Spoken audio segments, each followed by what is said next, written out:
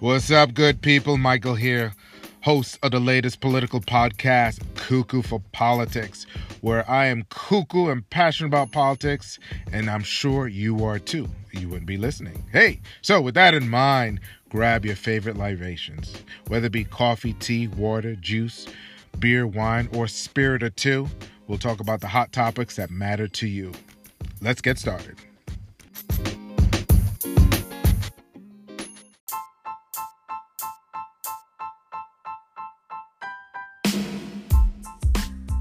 When someone is sworn into a public position, think of politicians, judges, persons serving in the military, and or members of law enforcement. They are not only accepting the responsibilities that comes with the said job, but what also is bestowed upon them is the public trust. The oath that these individuals make is a sacred trust between the office holder and the public. It is to be revered and not to be abused. It is so important that the public must have every bit of confidence that the individual and or the system works for the benefit of everyone and not the few. On May 25th, 2020, convicted Minneapolis officer Derek Chauvin brutally killed George Floyd. The incident, captured on video and in real time, erupted a series of nationwide and global protests, but also ignited a continuing conversation of an ongoing race problems in America, of another unarmed African Americans being killed in the hands of police. In this podcast discussion, I talk with Mount Pocono Borough Council President Claudette Williams, who was my guest in the premiere episode of Cuckoo for Politics. As you recall, she is a retired Sergeant Major of the U.S. Army and a mother of 2 daughters and a son who serves both in the U.S. military police and a police officer serving in the city of Atlanta. She will bring her perspectives of what the verdict meant to her and its implications to society as a whole. Joining me too in this conversation is my recurring guest and fellow alum who has participated in various episodes, particularly in our raw and uncut discussions, is Sam Jean. He will share both his legal and political insights on the verdict. Once again, welcome to another episode of Cuckoo for Politics, and let's learn something together.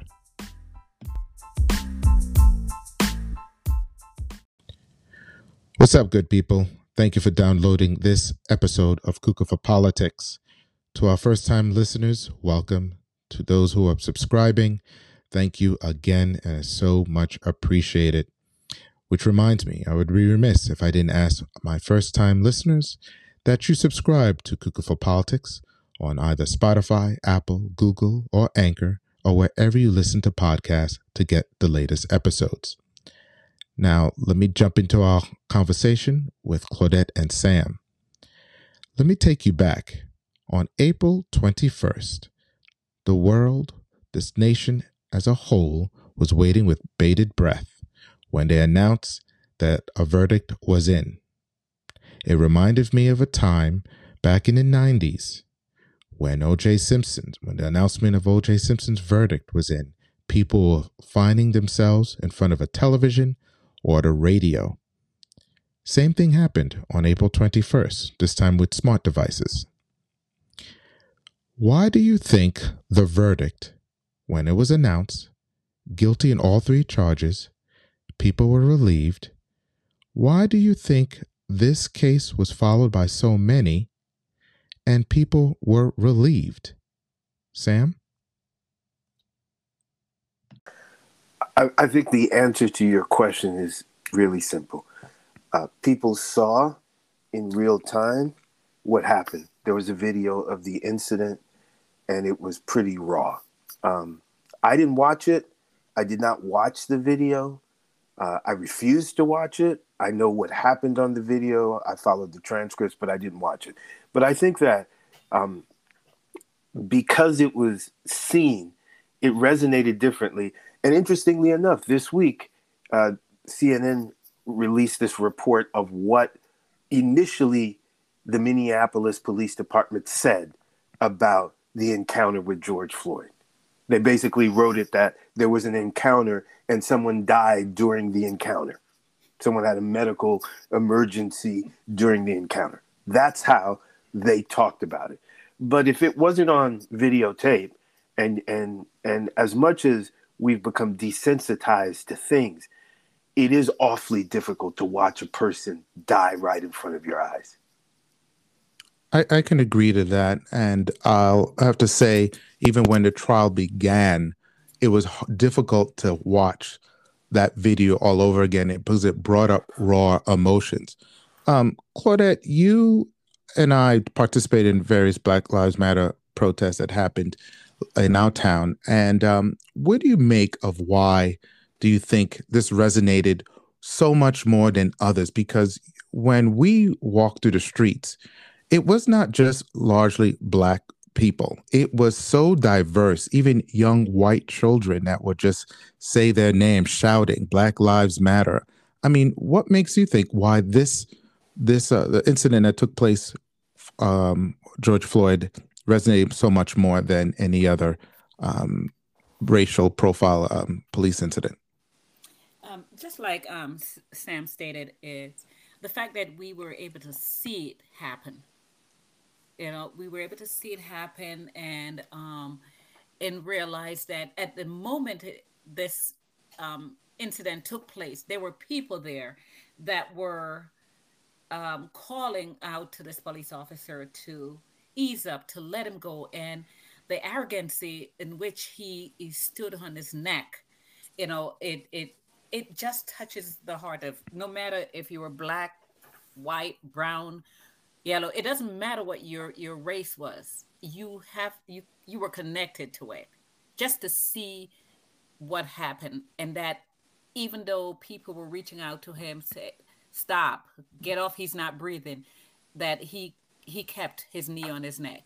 And so I think that's why when we went out to march, there were so many people that came out. I mean, you have your issues with race, but that situation in itself really connect us and join us all together and saying, regardless of what happened, he's a human being, and we can't just let this go. So you will probably both agree that people who are not of our skin color saw themselves in that situation where a police officer was on the neck of an individual. Would you agree to that? Yes, I'd agree to that. Now, this comes after, though. Think about it. The police were called to that store because of a counterfeit $20 bill.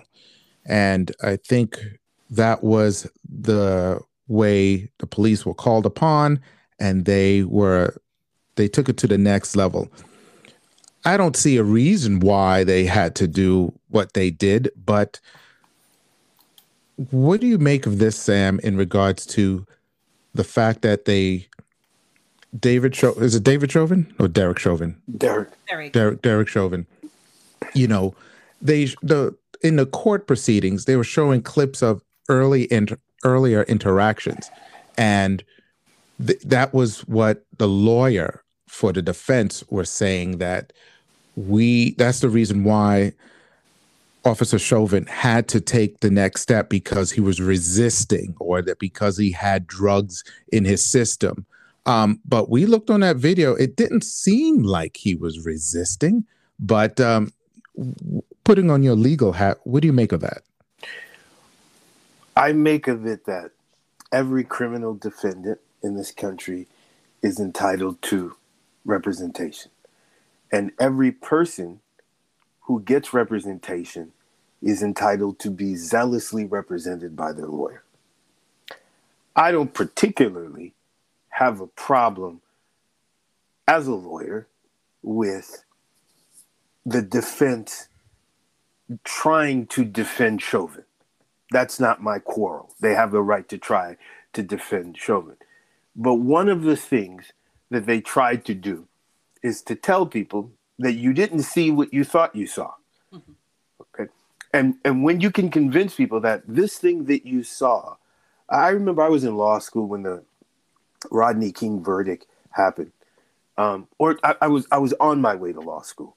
And one of the things that I heard someone say, and it stuck with me all these years, is you can desensitize people to a situation if you can slow down their perception of what's happening and explaining it to them. Okay? And so what happened is the jury saw the cops beating Rodney King, but they slowed the video down. They were counting hits. They didn't see it as a complete picture. That gave them enough room to explain and say, okay, that's not really excessive force. This defense they tried to do the same thing, but they didn't have a consistent argument. If you think about it, one argument is that he's high on drugs and he's Superman. Okay. And the other argument is, well, he's got a weak heart. Okay. Another argument that they try to bring in is maybe he was sniffing carbon monoxide while Derek Chauvin was on his neck.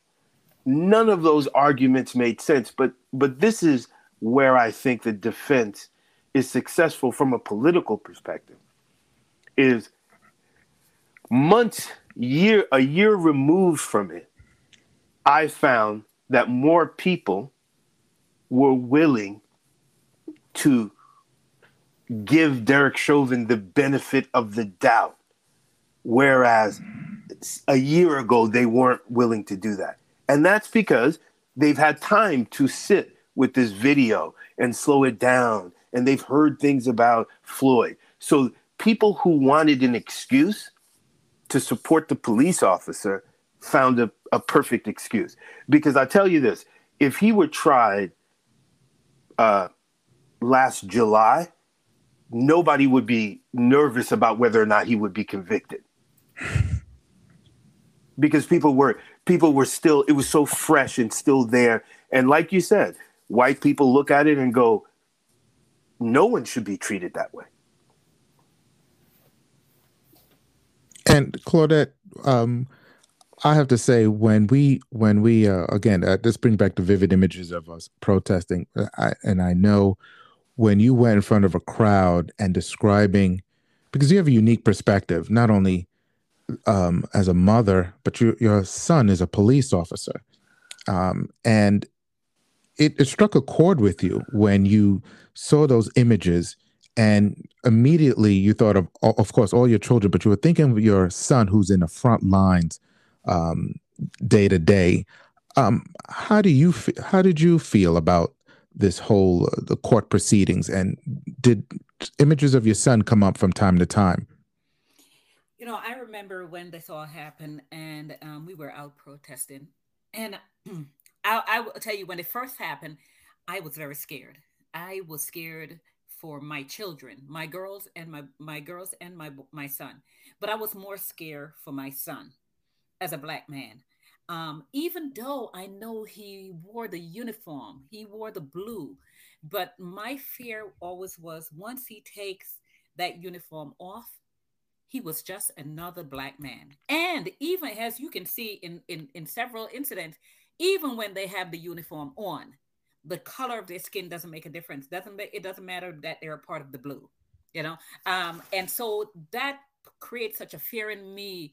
And knowing that my son was out on the front line, I know when people looked at him, I remember seeing a clip from CNN where he was on the front line and he got hit with a stone.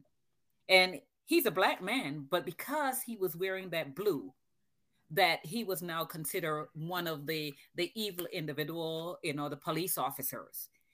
So either I'm fearful on both sides. I'm fearful that he's a black man, and without his uniform, he's just a regular black man. And I'm fearful that the fact that he is a black man that wears the uniform, that they will think of him as how some people portray police officers, that he will be looked upon at in the same way. So that fear that's right there, as a mom, is saying, what is happening, and we have to come to some kind of agreement.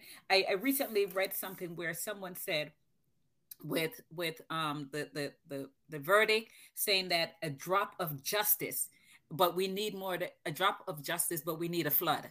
And then so I thought about that and saying, that's what we need. This is a start right here.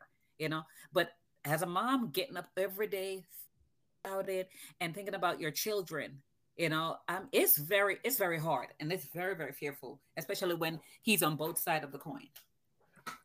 what's interesting, listening to both of you, you raised a couple of comments in my head when you talk about Rodney King and the fact that the world saw what took place, yet they were acquitted, I believe, and then they started the whole LA riots. And then fast forward to today, people were just waiting when they announced that the jury has reached a decision. I think no matter where you were, people were just gasping. Well, they did not know what to expect. And Sam, you said it took a year. People, had to saw the images and dissected it and so forth like that. I think we all held our breath because, again, it was flashback to Rodney King. Are they going to acquit him? Because it seems like that the jury, because the police never seemed to got held accountable for their actions. And so, and then you mentioned something too, Claudette, about your son wearing the uniform. It doesn't matter if he wears the uniform or doesn't wear the uniform. We all recall, just a few weeks ago, Army Lieutenant Nazario, who was pepper sprayed. He wore the uniform and it didn't matter. They still treated him this way. We'll start with you, Claudette, and then followed up by Sam. You mentioned about that lieutenant, and I must say that hit home really, really hard. When I saw what happened, I heard about it before I actually saw the clipping, and they said a military person, but not realizing that he was in uniform. So when I saw that clipping and realized this young man was in uniform, this is a young man that stood up and raised his right hand and saying, I will defend the Constitution. He will defend this country. He will lay his life on the line for this country. He will fight in domestic and foreign war to protect this country. And to see what they did to him, when they saw him, regardless of the uniform, that green uniform that he wore, that desert colored uniform that he wore, that spoke so loudly that he belonged to the military, they did not see that. They saw a minority. They saw a young Black man. And you know what when I saw that, what I said? It's killing time. That's all I could refer. It's killing time. We have no respect no longer for the uniforms, and that's what I spoke about with my son too. And the military guy, we have no respect for the uniform. It's just about who you are. Yeah, and that's troubling. It's very troubling indeed. When we come back, we're going to get Sam Jean's perspective on the incident, as well as continue our conversation on Cuckoo for Politics.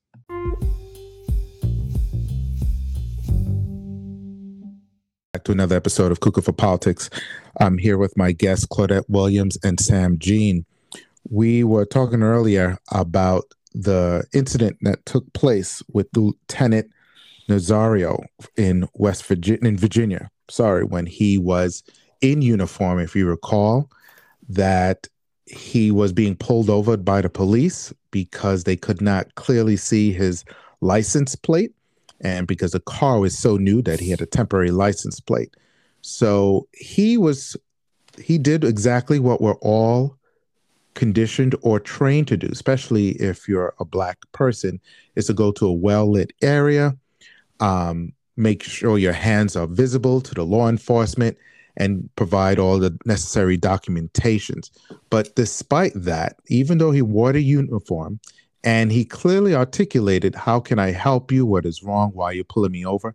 These are basic questions that anyone would ask. It did not matter. The police took it to the next level. And again, we have another racially profiling incident that took place. And Claudette, in our earlier discussion, you talked about how it was personal with you because you're a woman who was in uniform, and it appeared to you again that regardless of uniform or not uniform, they still see us as a Black individual and automatically go on fear. Did you want to add to that comment before I get Sam's perspective on this? Like I stated before, it's it's very troubling, because just by putting on that uniform, he has made a sacrifice, and he has promised to protect this country and hoping that this country would protect him. And uniform, the police officers wearing uniform, he's wearing a uniform, but there's absolutely no respect. And not because of the uniform, but because of who he is and the color of his skin. And my son is in that same situation. He wears a police uniform, but he also wears that military uniform as a reserve military police. So, either way you take it, he's in the line of fire. That's how I look at it. Sam, your perspective? Well, I mean, we're always so serious here, and when I saw the video, I chuckled a bit, not because I thought it was funny, but Michael, when I say this, I know you're going to agree with me. The way the police stopped him reminded me of the number of times where cops stopped me for no legitimate reason, and how they behaved when they realized they stopped me for no legitimate reason. And I knew they stopped me for no legitimate reason. Okay? Because here's the funny thing. A lot of people don't know this. For example, if the cops are chasing you and you run from them, okay? That's a misdemeanor. Fleeing the police. That's a misdemeanor. It's not even a felony thing, because people say, hey, he didn't pull over exactly when the police asked him to pull over. He's not fleeing them. He's not running. He's just looking for a safe place to pull over.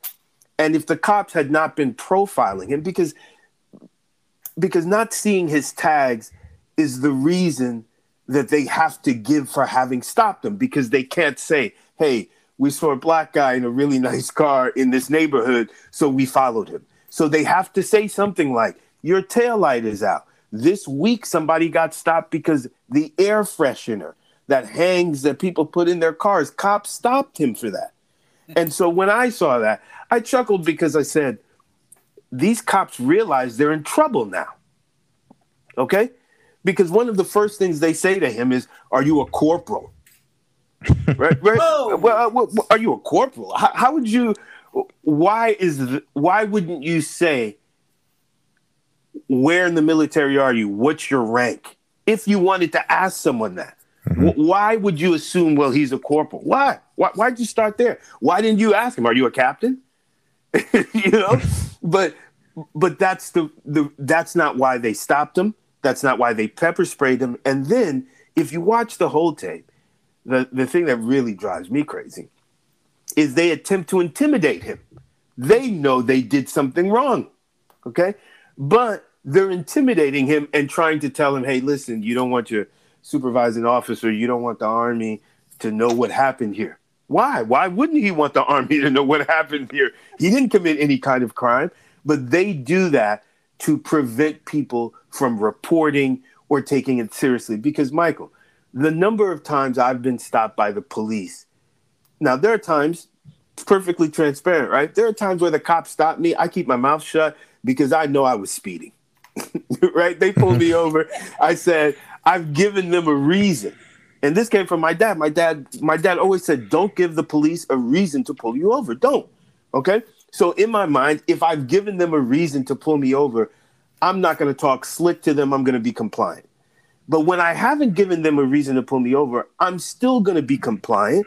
But I'm going to be a little bit more assertive about why they stopped me. And once the Army officer responded in that way, that's when they began to try to intimidate him. Yeah, I have to say I'm the opposite. And I'm learning to be a little more. Come on, Michael.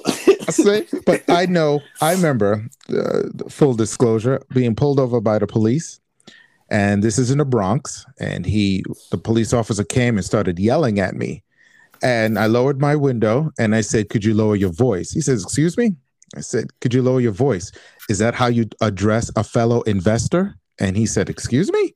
I said, "Yes, I'm a taxpayer. I invest in community services. This is what you're doing. So you don't raise your voice and yell at a at an investor." Why am I not surprised? Why am I not surprised? I'm like, I just couldn't take that. I'm like, why are you shouting? There's no reason to shout. You just pulled me over for a moving violation. I get it. Again, I'm not a threat. But again, you don't talk to a fellow investor that way. And that's how I approached it, because as a taxpayer, I view it as a fellow investor. Now, granted, I'm glad that the officer saw it comical as well, and he just gave me a warning. But nevertheless, in today's time, I think, and I bring that up not only as a joke, but also to show the fact that times have changed.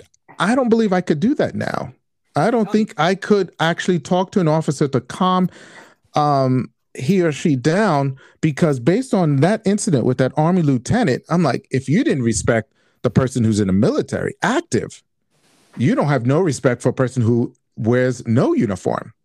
Well, but Michael, this is primarily my issue when it comes to policing in this country, when it comes to police brutality and things of that nature. I don't have a problem, in quotation marks, with police. Okay, and it's often presented that people have a problem with police. I've told you this before. I have family members of mine who are police officers. I don't have a problem with police. What I have a problem with is bad policing. Mm-hmm. And so, for example, I'll give you an example. January 6th, a mob of people descend on the Capitol. If there were ever a time for the Capitol Police to deploy incendiary devices or smoke bombs or crowd control stuff, it was that day. If there ever was a time for them to arrest as many people as they could have arrested, it was that day. If there ever was a time where you would have thought that more people would have been killed by the police, it would have been that day. But that didn't happen. And the reason it didn't happen is because the police, and I'm going to say this, in the beginning, to their credit, they were trying to de-escalate the situation. Okay? They didn't want the situation to get out of hand, because they know if you push, people are going to push. If you're pulling, people are going to pull. So what you want to do is you want to calm the situation down. Like you said, you don't want to be yelling and screaming where it's not penetrating. And that's what they tried to do. So what black people want, what minorities want, what people who are looking for accountability from the police want, is we want the same treatment that they gave people who are actually going into Congress looking for people to hang. Okay? We want to be treated like that. And if you treat us like that, we don't have a problem, because not every situation requires force. If there's a protest going on, if you show up with billy clubs and pipes and tear gas, that situation is going to escalate. And there are people who are very good at de-escalating. Now, to talk about Derek Chauvin for a moment, when he's got his knee, and this is why, Michael, I have no sympathy whatsoever. One of the jobs that I do, besides being a lawyer, is giving people communications advice. Okay? The guy is in a trial for his life. There's not an ounce of remorse coming from him. Okay? Because if he went there and he said, "Hey, listen, this is what happened. I didn't mean to kill the guy. It just happened. If he gave off that kind of energy, it would be different. But he gave off the same energy that he gave to the crowd when they basically were telling him, "You're killing this guy." And he could not be bothered. No, it showed in his facial expressions. It looked like he was even dumbfounded when he was convicted of all three charges.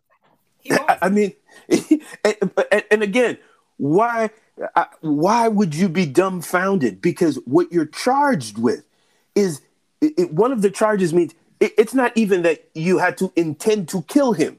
You just had to know. If you lay on someone's neck and their face is in the concrete, you have to know that there's a substantial likelihood that you're going to do damage to them. You have to know that. But that tells you where the police, how police feel whenever they go to trial, because there is this misconception that cops are routinely convicted or that these people are routinely charged. That's not the case. This was an anomaly. It was good. It was a first step, but it's about holding people accountable. That's it. If a doctor accidentally kills you while you're on the table, look, everybody knows who Conrad Murray is because he was unfortunately the doctor who administered the deadly dose of propofol to Michael Jackson. Okay? He didn't mean to kill Michael Jackson, but no one had any problems with him being charged with Michael Jackson's death. He was held accountable. He was held accountable. Which brings me up to the George Floyd Justice in Policing Act, which was passed in the House recently, but also this took place since last year. And there are many changes, which is going to bring about the end of racial and religious profiling, banning certain tactics like chokeholds or the no-knock warrants, limit military equipment on American streets, and so forth. There are so many. And one particular is holding the police officers accountable. And you alluded to this, Sam, in regards to that we hold doctors. That's why they have malpractice lawsuits. But there are some, well, I can't say some, there is a party, a Republican Party, that is totally, you could say, against this. However, is finding some strides in the Senate with Senator Tim Scott. I don't know if you guys got a chance to look at it, but he's really actually spearheading. He's the lone black person in the U.S. Senate and Republican Party, and he's trying to persuade them to support the George Floyd Justice in Policing Act. What do you make of this? Because this reform is long overdue, and you do see some municipalities trying it out. There was the mayor of Berkeley, California, that he said now police officers are no longer pulling over motorists for expired tags or broken taillight because it leads to something. They're trying it out, and so far successful, that they're trying the unarmed police officers. You've seen them when they're around during parades and so forth, like controlling traffic. They're the ones that are going to be pulling over individuals. We'll still have access to if they need to get law enforcement in there, but they're trying things out, and it's being successful. Claudette, in your discussion with your son, or when you were actively as borough council president, are you seeing those similar type of reforms being tried out in your local? No, it's not been. What I noticed here, we're acting as if because it didn't happen here, that it doesn't affect us. You know, that's what I'm seeing. I mean, they're implementing changes in how police are trained across, but not that since the last time that as of March, we're saying, hey, this is, it's happening here, and we have to pay attention to these things. I think what I'm getting is it's not real. It doesn't really affect us. We know about it, but it hasn't happened here. And at any moment, it can happen in our area, And I think this for even Mr. Scott to be trying to convince the Republican Party to get on board with this it's crazy. This shouldn't be something you have to convince someone to do. This should be something, if you consider yourself a leader and you're a leader and you're nonpartisan and you're thinking about everyone as a whole as human beings, this should be something that should be in place, and everyone should be jumping on board in order to get it done. And Sam, I'm going to get your perspective, but you said something, Claudette, that made me think of Congressman Lance Goodin from Texas. He recently voted for the George Floyd Police Act. He's a Republican. But then when he found out that he voted for it and it passed the House, he immediately said, no, retract that. I didn't vote for that because I considered the George Floyd Policing Act, and I already highlighted some of the things that it was planning to do once passed.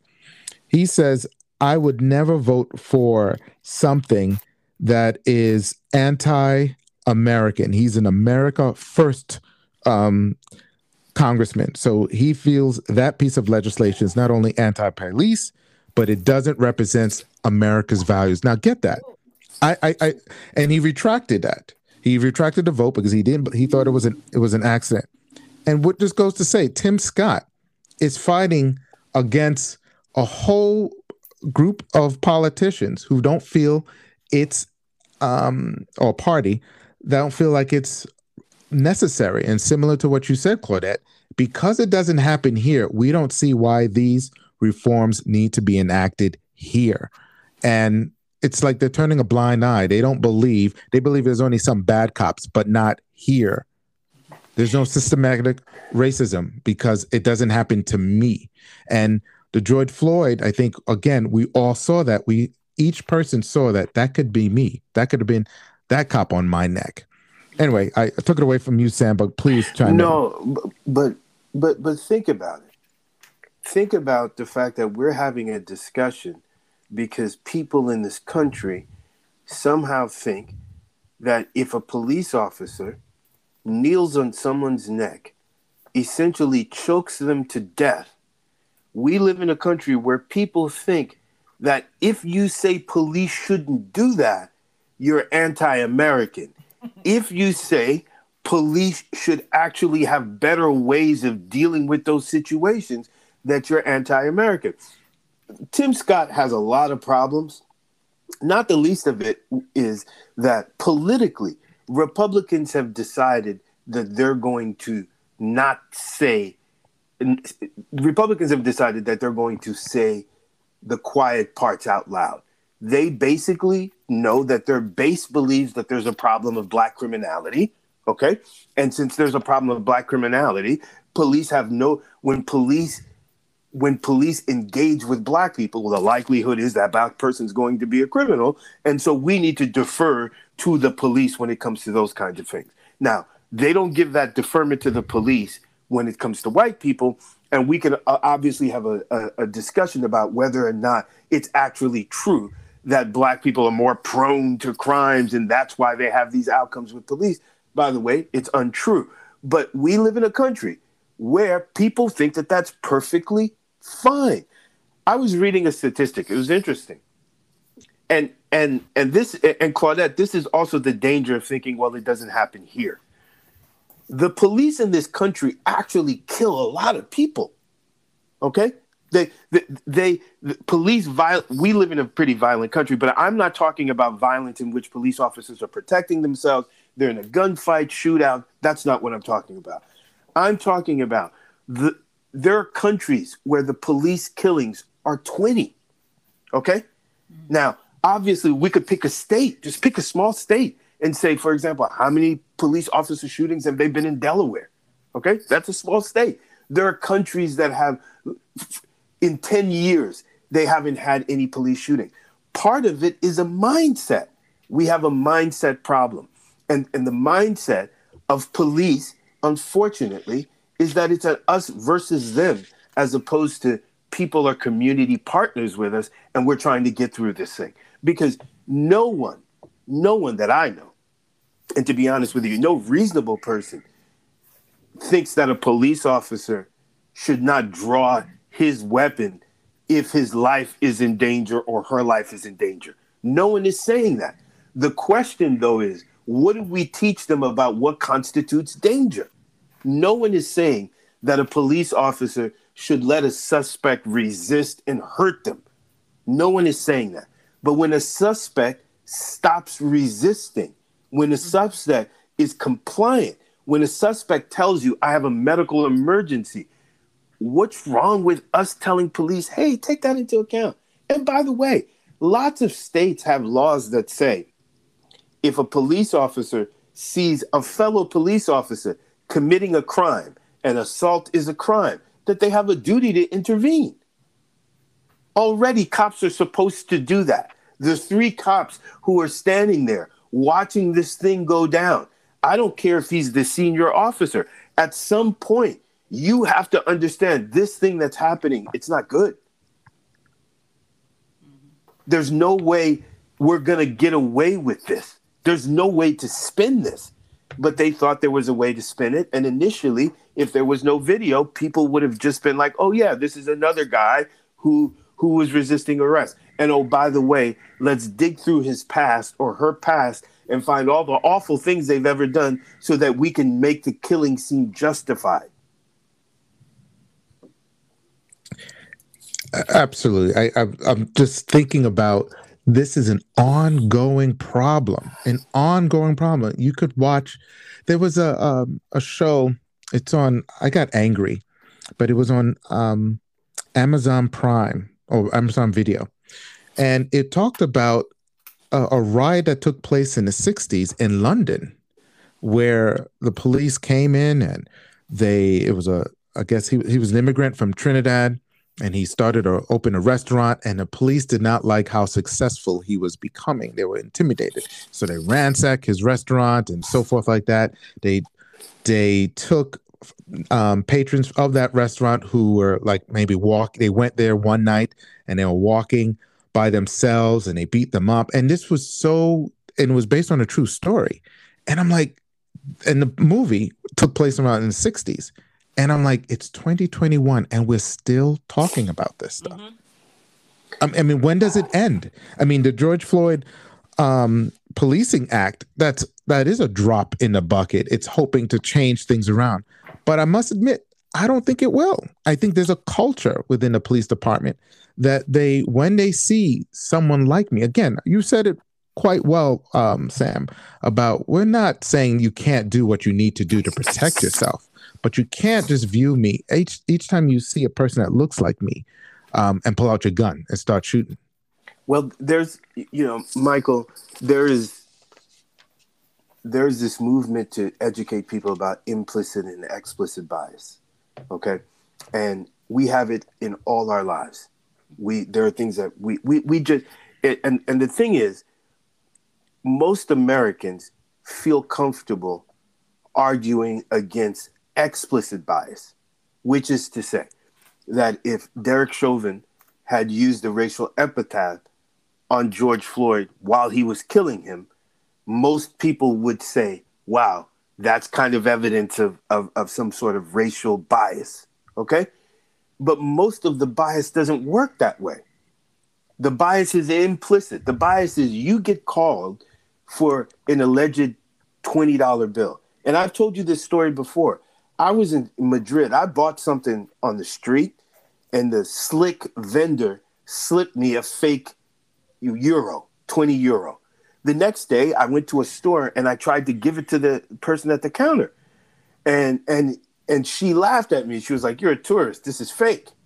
Okay? Now, I had no idea it was, I had no idea I had been duped. I had no idea it was fake. But that's the genesis of the call. So the call happens because someone thinks, hey, this guy passed off a counterfeit. Now, we don't know if he knew it was fake. We don't know anything about that. That's what we know.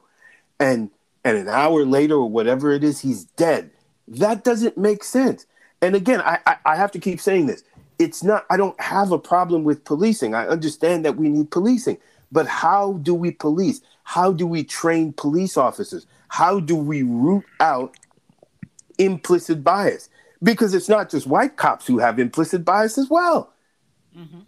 Okay, so it's something in the culture that needs to change. And I thought Chauvin, if there ever was a guy that police officers universally would disavow, or people who say they support the police would disavow, if there ever was a villain, Derek Chauvin is a villain. And yet, somehow, he still managed to have people supporting him. Yes. Yes. Yeah, perplexing. I'm gonna go on a break, but I'm gonna send you a clip on a BBC News that was taken from where the BBC anchor interviews a professor from Phoenix, where he talks about, and he says there is no black. He says there is no. I wish I could paraphrase. I'm gonna paraphrase because I was looking for the quote. He doesn't see where there is a need for police reform because there is no systematic racism. And I'm gonna send you that clip and let me get your thoughts on that. We'll be right back.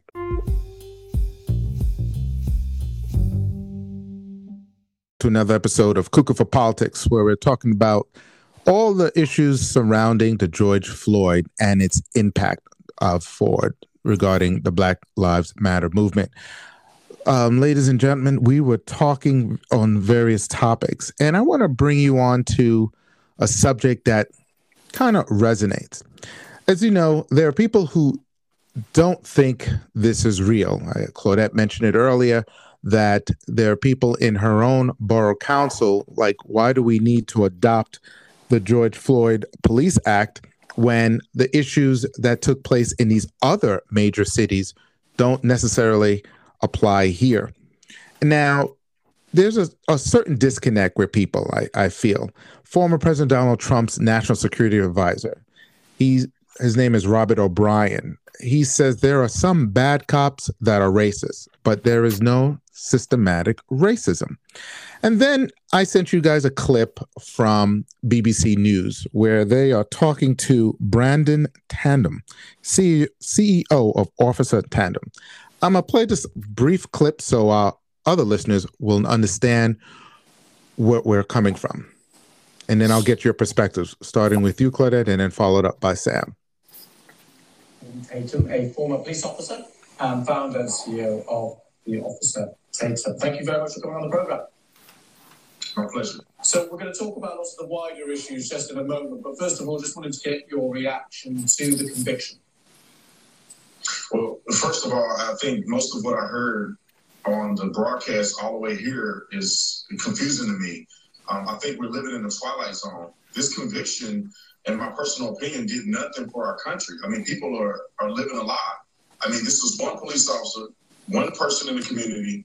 They found him guilty. This was the swiftest justice I've ever seen in my life. The day after the film came out, he was arrested. He was tried. 10 hours of deliberation, he was convicted. I'm not really sure why people are acting like this is monumental. Also, he did not get a fair trial, in my personal opinion. There was a lot of obstruction that had happened. They paid the family out $27 million before the jury could be selected. I mean, they're going to have a case and appeal. So I don't know why people are celebrating, and I don't know why this is such a big focal point, other than people are making money off of the pain of people in our country. So you've heard the clip, and to our audience, this took place on April 21st, right after the George Floyd hearing, and David, is it David? I keep messing up. Officer Chauvin, he was convicted. And this took me by surprise to hear this person talk about he doesn't believe there is systematic racism within law enforcement. Claudette, as a mom, as a mother of a police officer, as an elected official, as a Black woman, what do you make of that clip? First of all, I'm going to ask, is that man for real? And is he living in the United States? For real. Is he for real? You know, he is. I mean, I was in disbelief. I actually thought I was watching a clip from Fox News, but they usually get these people come out of nowhere and they speak of alternative facts. But apparently he believes that he doesn't think this was this is not it's not an issue. Wow. You know, even in my day-to-day operation as an elected official, and you figure that, you know, elected official, a military, retired sergeant major, I mean, all of these things and titles, that doesn't mean anything, because it means one thing and one thing only: this is a Black woman, and that's all they see. So for him to say there's no systemic racism, I mean, I would even tell you as an elected official what I've been addressed at, even as sitting up in the council, the names that I've been called that people run away from and they don't want to hear it. Please don't repeat it, you know, because it's so bad. So for him to say there's no systemic racism and he doesn't think that justice was served and he don't know why we're celebrating. We're celebrating because we got finally, a little tiny bit of justice. We got a little tiny bit of justice for all the many killings that we have seen. We got a tiny bit of justice. And my son, who's a police officer, I still haven't had a conversation with him since the verdict. And I would like to know where he stands and to hear some of his views. Because at the end of the day, they're trained to do certain things. But I also raised him as a black man with morals and values and how to respect human beings. And I would like to know where he stands or what side of the fence or how did he, relate to all of this. So that's a conversation for me to have with him at a later date. Sam, what's your take? Well, Claudette was laughing, and I was laughing right along with Claudette. I mean, first of all, where do I start? There is a movement in right-wing political circles to find conservative black men and women, but don't find moderates or those, like you mentioned Tim Scott earlier. Don't find someone like Tim Scott who, even though I disagree with him on most things, he talks like a human being. He behaves like a gentleman, okay? They find the most bombastic, crazy people they can find who happen to be black and have them say things that if it were coming out of the mouth of a white person, we would accuse that person of racism or just not being aware of anything. But let me start off with the first thing. This guy is living in the Twilight Zone. Okay? He's living in the Twilight Zone. And my problem is if they found, and no offense intended, but I'm going to say something that might be offensive. If they found more intellectually honest people, then we could have better discussions. Okay? Because first of all, Chauvin wasn't arrested right afterwards. As I mentioned earlier in the podcast, the first incident report about what happened didn't describe it as a killing. Okay? Mm-hmm. The family didn't get paid off. We have a criminal justice system. How could the family get paid off? It was a civil trial. The city settled with them because the city knew that what the police officer did was wrong. That had nothing to do with his criminal trial. And anyone who's a cop ought to know this. And then he goes on to talk about Chauvin didn't get a fair trial. What kind of trial did George Floyd get for allegedly passing a $20 counterfeit bill? What do you mean he didn't get a fair trial? He got a fair trial. People heard it. And when a jury comes back with a quick verdict, that means that they don't have any questions. Okay, that means that they understand exactly what happened. And what the charges were what he was convicted of is exactly what he did. But trust me, Michael, you're going to find more people like this going on Fox News because it's a political situation as opposed to a policing situation, because all the arguments he's making are political. Of course, it's a monumental decision because the conviction rate for police officers in these kinds of cases is less than 1% or whatever it is. So cops don't tend to get convicted. And over the course of the years, we've seen cops kill unarmed people and not get convicted. We're not even going to talk about convicted, not even get charged. Yep, similar to the well, actually, she was fired. I believe that police officer who mistakenly took a gun versus her taser and shot. She resigned. She resigned. Oh, but she was arrested too. Yes. Oh, yes, and she was charged. And again, Dante Wright. She was charged with manslaughter. And now, what the police unions have done is frighten officers to think, well, that could be you if you made a reasonable mistake. Okay? Now, the problem is mistaking your gun for a taser for a person who's been on the force for 25 years is not a reasonable mistake. But let me assume that you made a mistake. You still killed somebody. Mm-hmm. So what are we supposed to do with that? Are we supposed to say, okay, you know what? You made a mistake. It's okay. You don't get charged with anything. We understand that. We don't do that for anybody else. And that's the thing. Police officers put their lives on the line. And because they put their lives on the line, we give them broad discretion to police. And sometimes that involves taking someone else's life. And what we want is that when police make that decision, that there's accountability attached to that decision. It can't just simply be the cop said he had to shoot him. We're going to take the cop's word for it.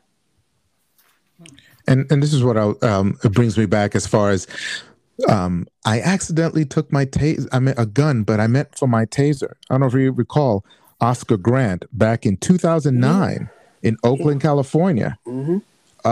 Michael B. Jordan, he played that character in Fruitvale. And he said he mistakenly took his gun when he actually meant he was actually getting his taser. So this goes to what type of training are they going through? And I was listening to NPR, and they were interviewing an officer from Israel, and she, as you know, law enforcement, sometimes they do training in both host countries for special tactics and so forth. She came on to say that she was surprised when she came to America and talking to other fellow police officers. It's not that not the initial training that disturbed her. It was after, because occasionally each officer has to go back to qualify, recertify as far as using the taser as well as using a weapon, the gun, their pistol. And it doesn't seem, she says, what struck her was that the amount of hours for requalification or recertification was minute versus the training that she gets in Israel. And it's like a few hours here, but when she goes back home, they go through series of training. And not only that, they give them scenarios versus here. She says it looks like all they do is give them target practice. They're not training them. No, but think about, this goes to my point about implicit and explicit racism. And it goes to my point about trying to teach police to de-escalate situations. Okay. What was he doing at the moment that she shot him? Regardless of whether or not it had been a taser. If it had been a taser, would that have been okay for her to tase him at that point? What is it? What's the danger? What's going on? And it's not just one cop. It's a couple of cops. Now, they can't use the George Floyd, he's a Superman on fentanyl, Hulk kind of character on this kid. They can't do that. And what do we hear afterwards? Oh, he had warrants.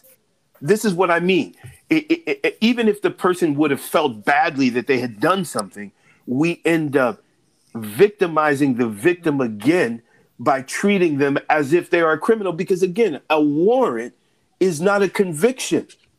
There are bench warrants issued for people all the time. A warrant is not a conviction. A warrant doesn't mean you committed a crime.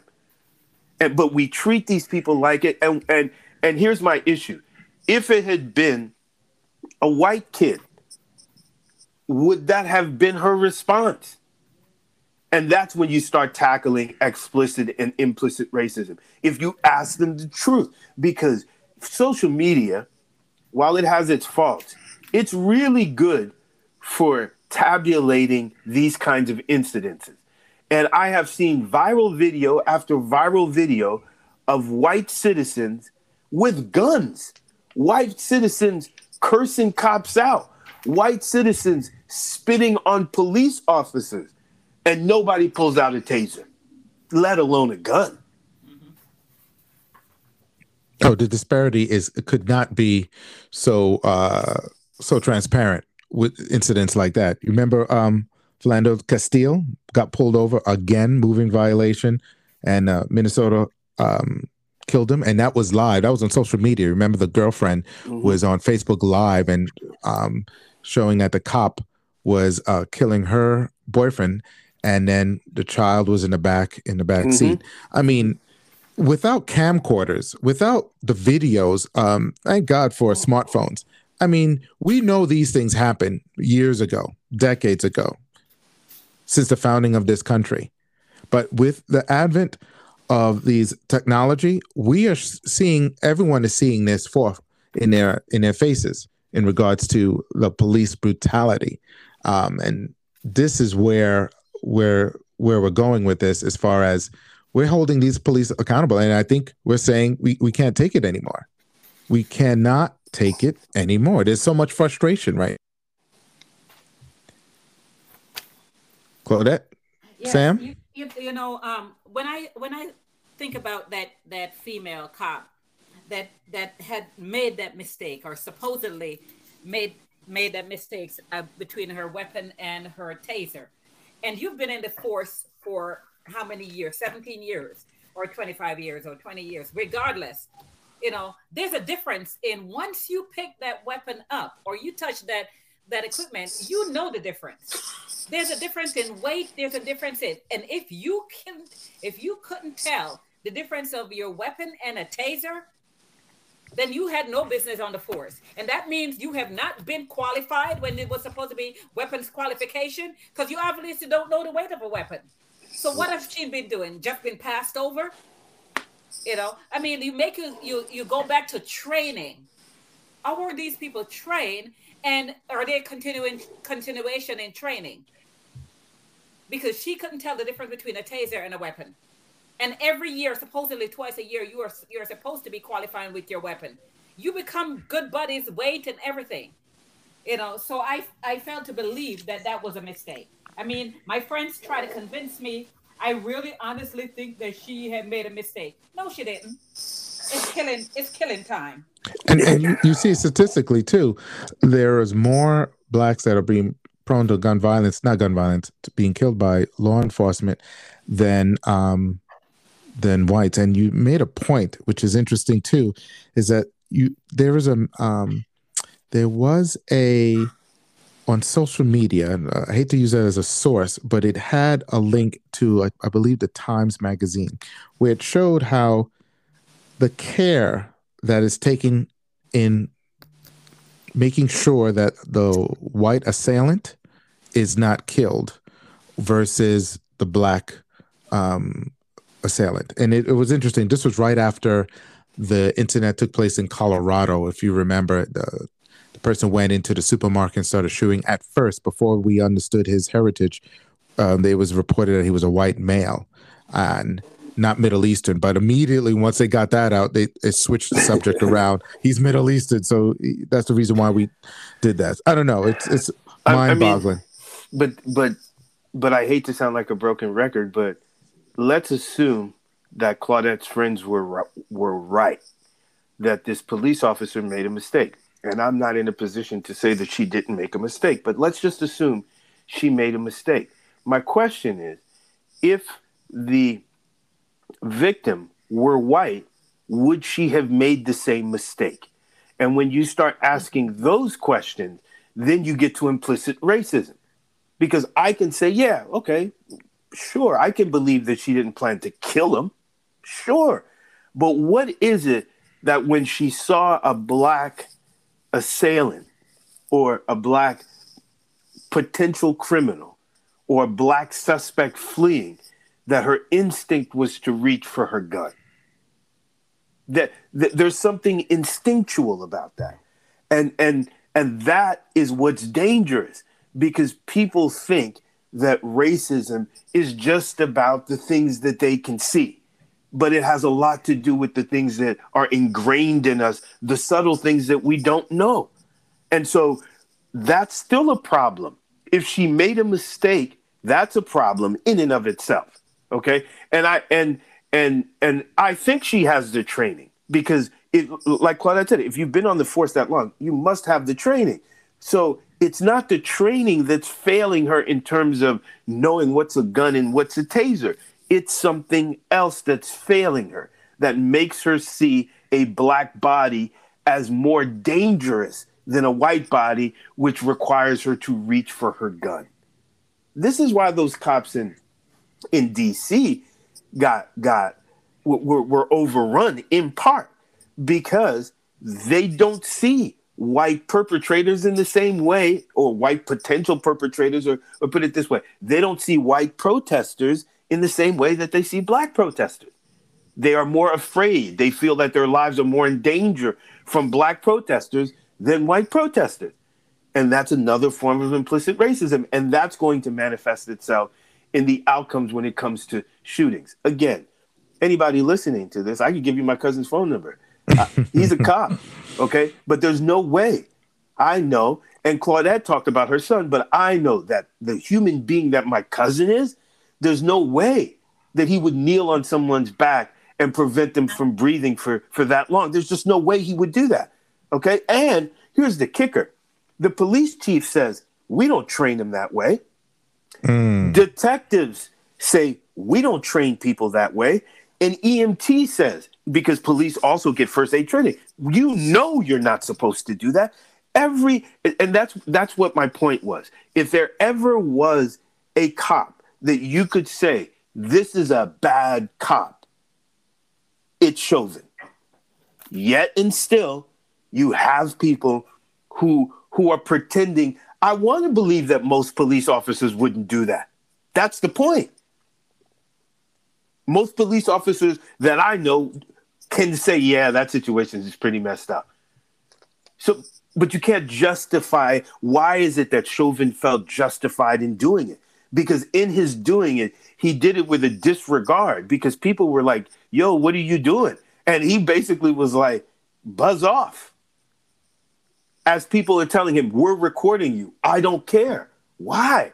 What kind of mentality does that tell you? He feels like he's empowered to take the life of a person, and he's justified regardless of the outcome.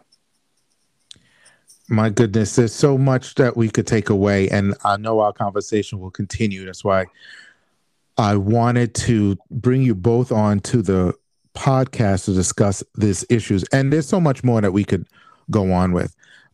Before we close, Claudette, did you have any closing comments on our discussion? And I think I want to continue on bring this up again down the line. Hopefully not another shooting, but I'm afraid it's only April. What I would say is we have a movement going on, and we have attention. We have, people are awake, and we need to continue. We can't get too comfy because we have one verdict, one guilty verdict. Now that people are looking and they're paying attention, we need to continue. We need to let it be known that this is systemic, that this is happening in our country. And therefore, we continue this fight. This is not okay, now we're satisfied. No, like the article I told you I read, we had a drop of water, now we need a flood. So we continue to move forward and continue to speak out when we see things like this happen. I mean, if we keep quiet, then put a lid on it, then we're saying that we're okay with the way we've been treated. We're okay with what's going on in our country. But this is a time for us to stand up and say, no more. This is it. And we have a long road ahead of us, because as you can see, some of the things we dealt with 50 years ago or 30 years ago, we're still dealing with today. So we have a long way ahead of us, and we have to continue this fight. Perfect way to end the segment. Thank you, Claudette. Thank you, Sam, for joining me on Cuckoo for Politics.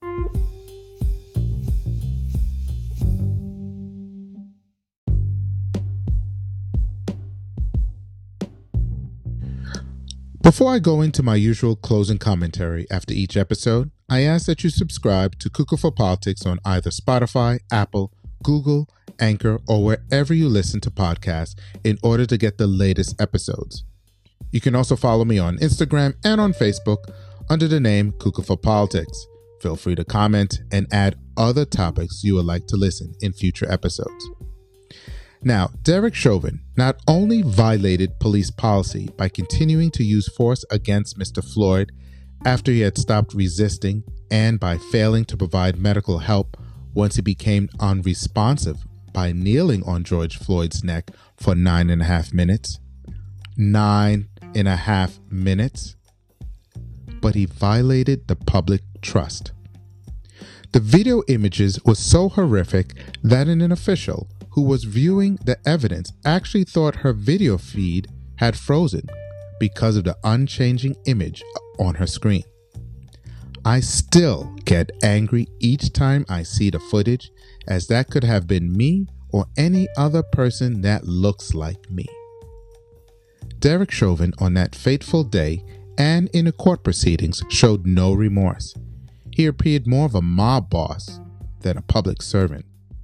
He actually appeared dumbfounded that he was found guilty. He was probably relying on a historical track record that rarely do police officers in America are prosecuted for killing in the course of their work. That record itself may have given him a false sense of impunity to behave in such a reckless manner with lives of people he was sworn to protect. Sweeping changes in policing are currently being explored, and some are being implemented, such as the required body cams. Democrats in the House and in the Senate, with the lone and only black Republican, Tim Scott, are pursuing to pass police reforms. Hopefully, the final bill will garner the public trust and change the culture within the police departments. But we've all seen this movie before, where new policy changes are made on paper, but for some odd reason takes a very long time for the police officers to put into practice such reforms. However, if nothing is done and the issue continues to be kicked down the road again, rest assured the likelihood of more protests by the American people across this land will continue. We as a society must continue to pressure elected officials and police departments to adopt and implement police and judicial reforms. The jury held Chauvin accountable. However, there still remains 3 more officers who are responsible for the murder of George Floyd. They too need to face justice. As former President Obama stated, that protest represents a genuine and legitimate frustration over decades-long failure to reform police practices. And he is right. I ask you to join me in the next conversation in a Raw and Cut episode with fellow alum Sam Jean as we continue our discussion on other implications of the verdict. This is Michael, host of Cuckoo for Politics. Thank you for listening. Until the next episode, be well and be safe.